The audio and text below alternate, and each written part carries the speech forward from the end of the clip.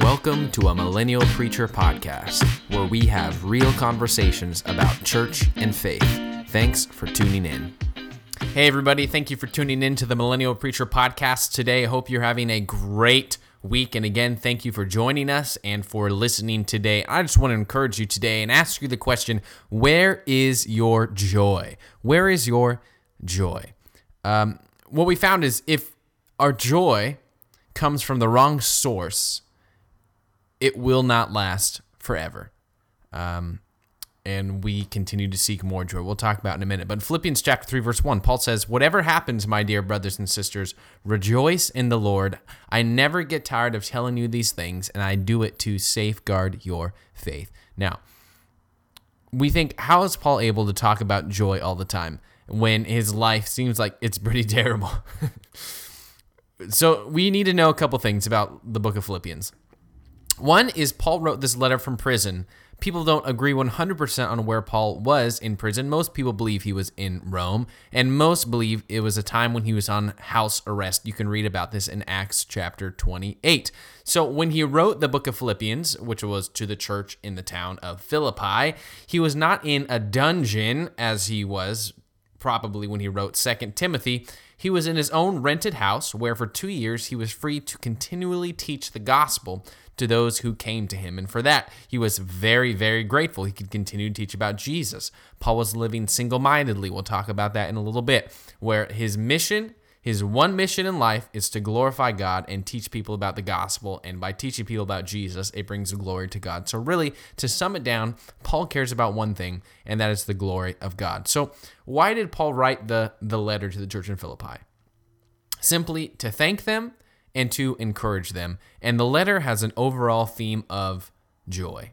19 times in this short book of 4 chapters, Paul mentions either joy, rejoicing, as we read in chapter 3, or gladness. And Paul knows joy, while even in difficult times. Again, he's on house arrest, probably not the most fun he's ever had in his life, or when he's in the dungeon writing 2 Timothy.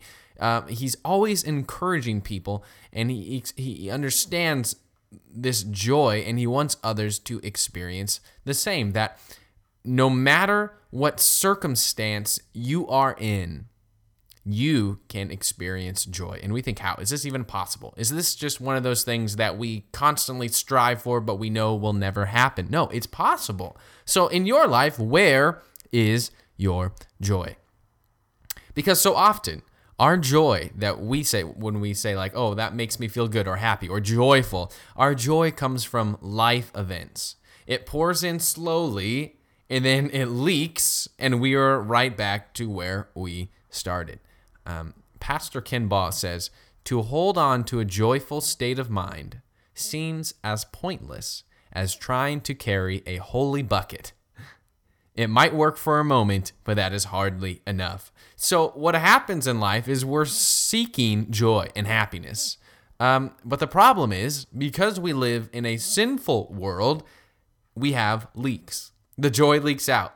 And you think, how in the world do we experience a joy that never ends? Because we know we have leaks. Living on planet Earth, there is sin. Leaks are inevitable. There are things that happen that will drain you, that will drain the joy from you, cause leaks.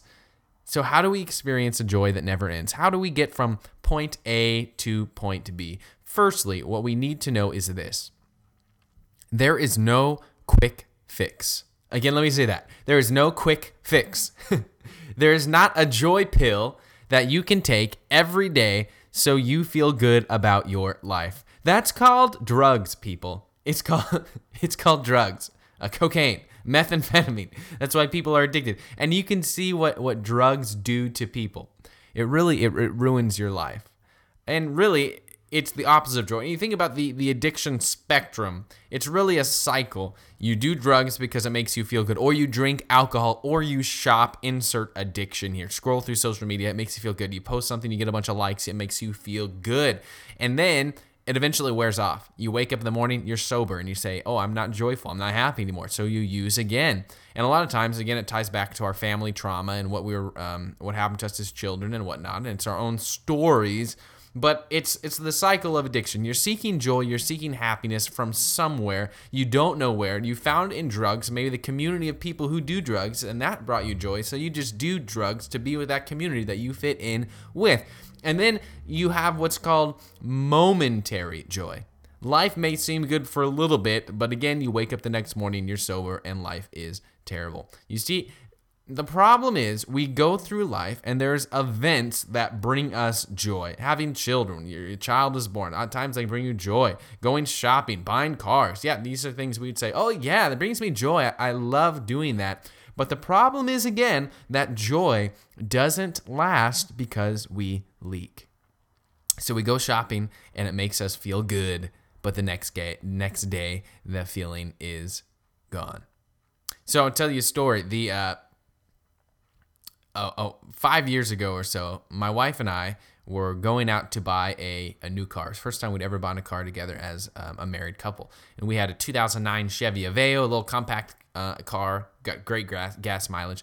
And so we go to these different dealerships. We test drove a couple minivans. We had a growing family. We had one 6-month-old, and we knew my wife was pregnant, I believe. And so we thought, okay, it's time to get a minivan. We're expecting some more kiddos, so we just need to do it. So we test drove a couple. And at the end of the night, it's like 8 o'clock, 7 o'clock or something like that. And we were so tired about shopping. And so we test drove a car, and we thought, okay, this is the one for us. And I remember turning that car on, and the dash of the car was blue. And I thought, this is so cool.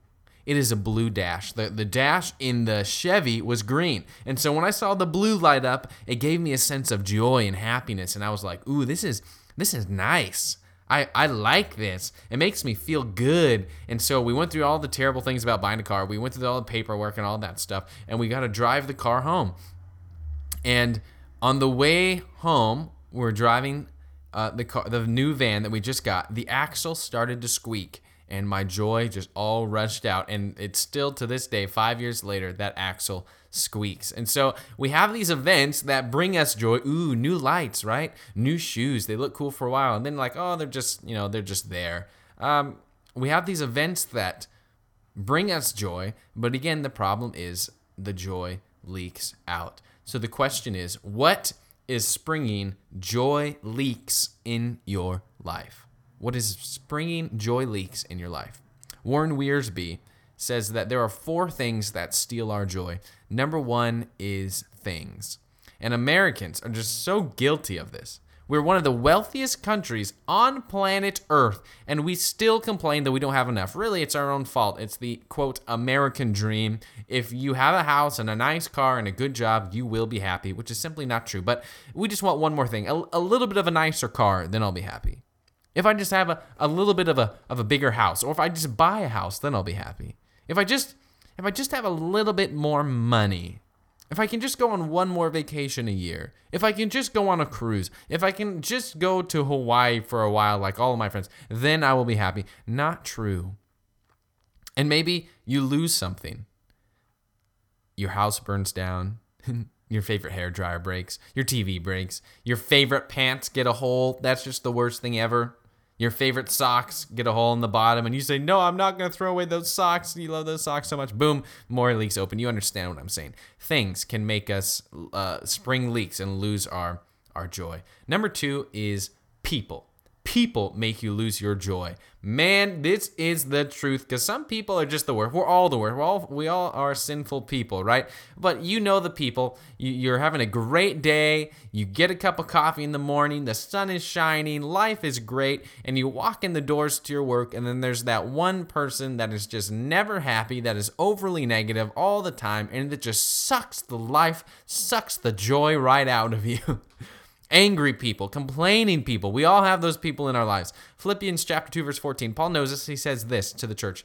Do everything without complaining and arguing. This is my favorite verse in the entire Bible.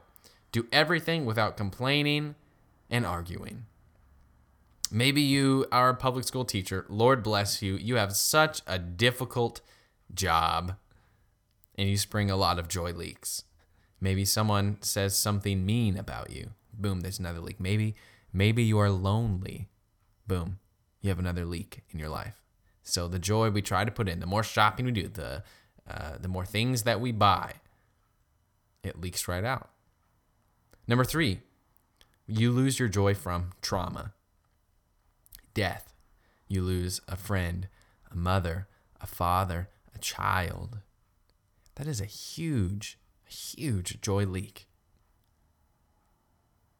The pain that we go through from trauma, from cancer, friends that have health crises, maybe close friends moving away. That's difficult. It's challenging. Having your kid go off to college, scary sometimes. That's a huge leak. Number 4 is the ultimate joy thief, the ultimate leak, and that is worry, anxiety. And I don't know if you know this, but the World Health Organization says that stress and anxiety is one of the health crises of our generation. And it's true. Everyone, I would say, this is just a random stat that I'm just making up, but 90% of people, maybe 100%, struggle with anxiety or stress on some level. And it sucks the joy right out of us. And because the internet makes it so much worse, because we see everyone's perfect life, and we say, how come my life isn't like that, etc. And the joy gets sucked right out of our life. We pursue joy, but we are never satisfied. Why? Because we are doing something wrong. Again, we pursue joy, but we're never satisfied because all the leaks. And we're never filled with joy because we are doing something wrong. We are pulling from the wrong source. So with all of these leaks that we have in life, and again, leaks are inevitable since Genesis chapter 3, when sin entered the world, with all of these leaks, how do we maintain joy? What is the solution? Paul experiences a lot of leaks, yet maintains joy.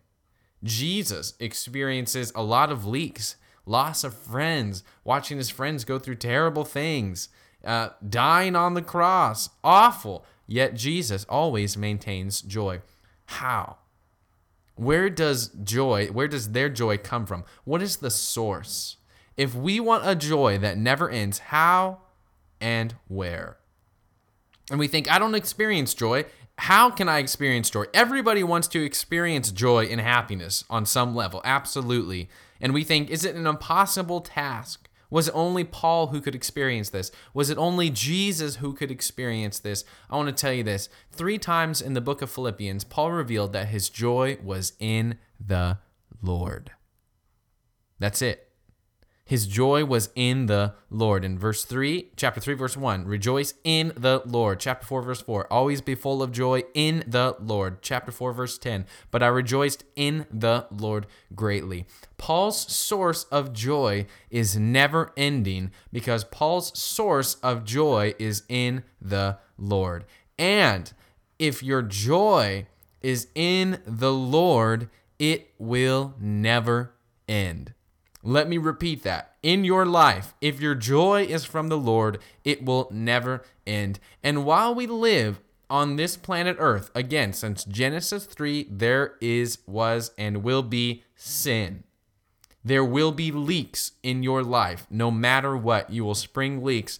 But if your joy is in the Lord, no matter how many leaks you have, your joy will never run dry because your joy comes from Jesus Christ, and it is a source that is never, never, never ending. And I want to encourage you in that.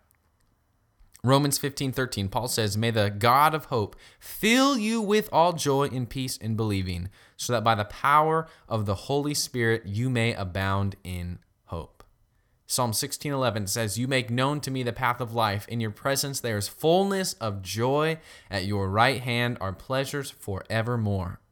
Psalm 94:19 says, when anxiety was great within me, your consolation brought me joy. John 15:11 says, these things I have spoken to you so that my joy may be in you and that your joy may be full. The word may be full in the Greek simply means to cause or to abound, to furnish, to supply liberally.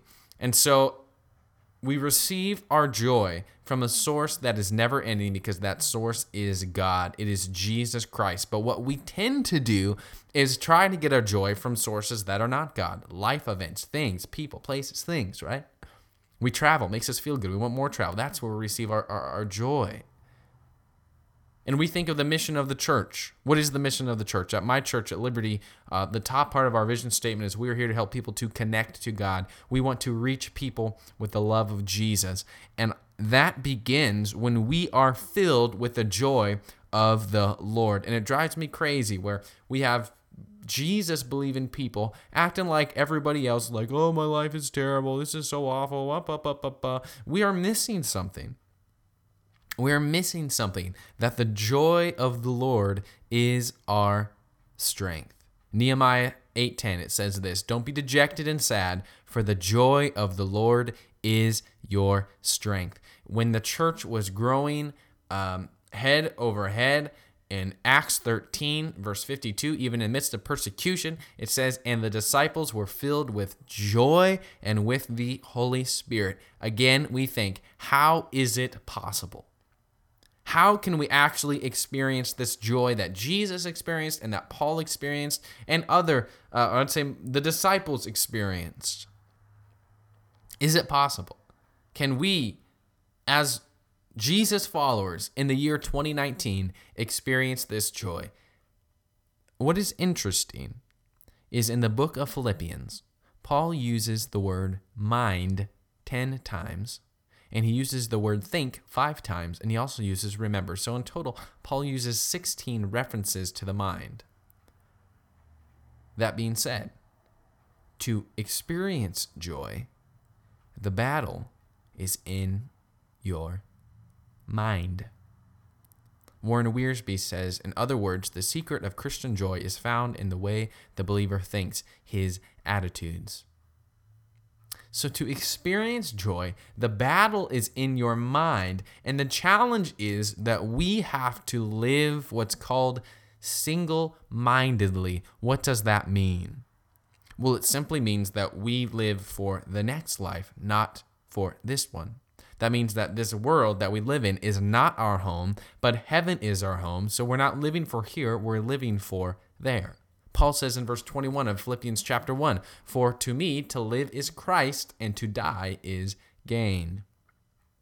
So we live single-mindedly, not for this life, but for the next one. There's a man who lived in the Soviet Union. His name is Alexander Solzhenitsyn, and he lived through terrible things, witnessed terrible things with these gulags and concentration camps. And he says this, the only way to survive in prison is to abandon all expectations in this world and live for the next. This is how we experience joy. When we live single-mindedly, knowing that our life is for the glory of God and for Jesus. That is why we are on planet Earth. And there will be another life we'll live with Jesus Christ himself, with no more pain and no more suffering, no more leaks. But James says, when you are double-minded, you will not experience joy, but experience pain. He says, being a double-minded man, James chapter 1, verse 8, being a double-minded man, you are unstable in all your ways, or unstable in all his ways. Because while we live on planet Earth, there's a battle to experience joy. Again, the battle is in your mind. You have to fight it. The temptation that we all have to focus on what is on earth instead of what is in heaven. Paul says this in Galatians chapter 5. The sinful nature wants to do evil, which is just the opposite of what the Spirit wants. And the Spirit gives us desires that are the opposite of what the sinful nature desires. These two forces are constantly fighting each other so that you are not free to carry out your own good intentions. So there's this force that is constantly fighting in your mind. And again, the battle is in your mind to either focus on what is on earth or focus on what is next, to focus on the glory of God and Jesus or focus on building a big house and making a lot of money. Paul says in Romans chapter 12, do not be conformed to this world, but be transformed by the renewal of your mind, that by testing you may discern what is the will of God, what is good and acceptable and perfect. So do you believe in Jesus? Have you been changed by Jesus? If you haven't, I would encourage you to do so. Believe in Jesus, in his death and his resurrection. Admit your failures and surrender your mind to Christ. Surrender your mind to Christ and experience the joy of the Lord. Be full of joy in the Lord, that no matter if you have leaks that spring up, and we all do, if your source of joy is from the Lord, you will never run dry. That we will be single-minded, living as citizens in heaven. And this is how Paul is able to experience joy in all that he does.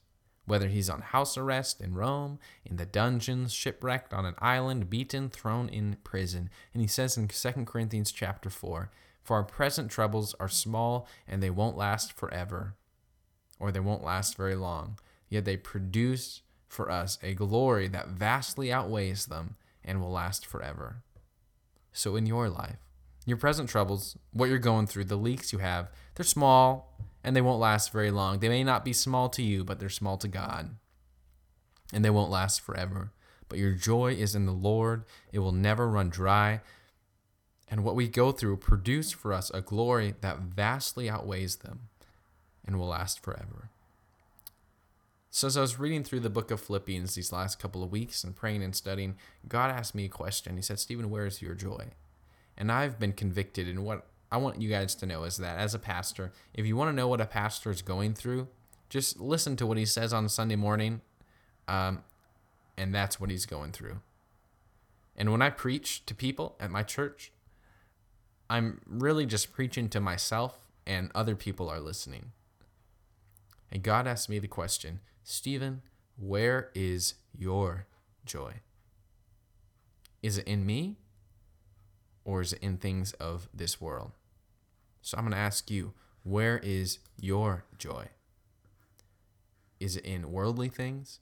Are you living single-mindedly, focusing only on Christ and Jesus, knowing that no matter what happens to you, the goal is for the glory of God and for Jesus, the gospel to move forward? Or are you living double-mindedly? And James says that's unstable. It doesn't work. It won't produce joy in your life. Or maybe you've been pursuing joy for a long time, and you keep coming up empty. Maybe you've been an addict. Give it all to Jesus. Get in a community that will support you and love you, let you grow together in the Word, in your relationship with Jesus, and experience the joy of the Lord. Thanks for listening. Hey guys, thank you so much for listening to the Millennial Preacher Podcast today, and I hope you're encouraged that simply our joy comes from the Lord, and how often we seek joy in places that is not God. And so if you receive your joy from God and God alone, it will abound, it will overflow, no matter how many leaks that you have, and we all have leaks. God's joy will never run dry. Thanks for tuning in, guys, and we'll catch you on the next one.